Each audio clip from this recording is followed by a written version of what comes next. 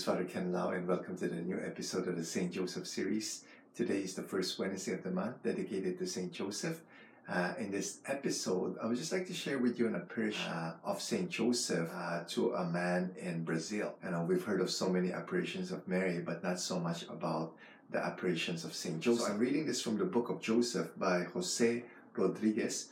So he wrote that since May 2, 1994, the Blessed Virgin Mary, under the title of Queen of the Rosary and of Peace, our Lord Jesus Christ, and Saint Joseph, are said to have been appearing regularly in Piranga, Brazil, to a man named Edson Glober. These apparitions were approved by the local bishop, Dom Carillo Gritti, on January 31st, 2010. But after the death of this bishop in 2016, the diocesan administrator has advised the Congregation of the Doctrine of Faith to withdraw approval. So this apparition is currently under reinvestigation.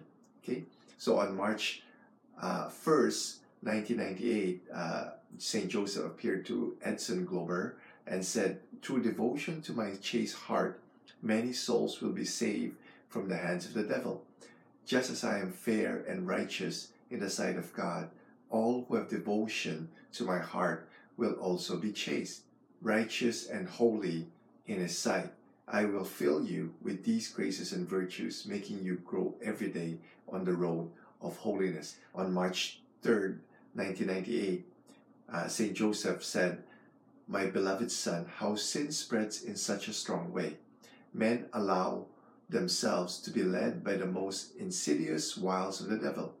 The enemy of salvation wants to destroy all men, so that this way all will be lost. He is envious and hates the entire human race. The means that he most utilizes are the sins against holy purity, because purity is one of the virtues most beloved by God, and in this way, Satan desires to destroy the image of God present in each creature through this virtue.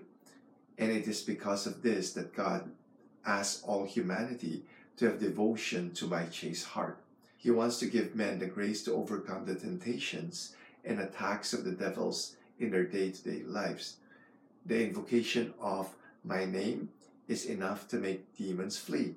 I promise to all the faithful that honor my most chaste heart with faith and love, the grace to live with holy purity of soul and body, and the strength to resist all attacks and temptations by the devil. I myself will preciously protect you." Okay, so this is a promise by Saint Joseph that he will protect us against sins, against holy purity.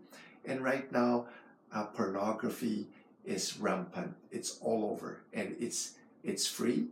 It's accessible. Now you could just access it by one click on your tablet, on your phone, or on your computer. Okay, and right now, many young people, even as young as 6, 7, 8 years old, are being exposed to pornography. Okay, and of course that leads to other sexual sins. So let's have this great devotion to the most chaste heart of Saint Joseph, so that we will be protected.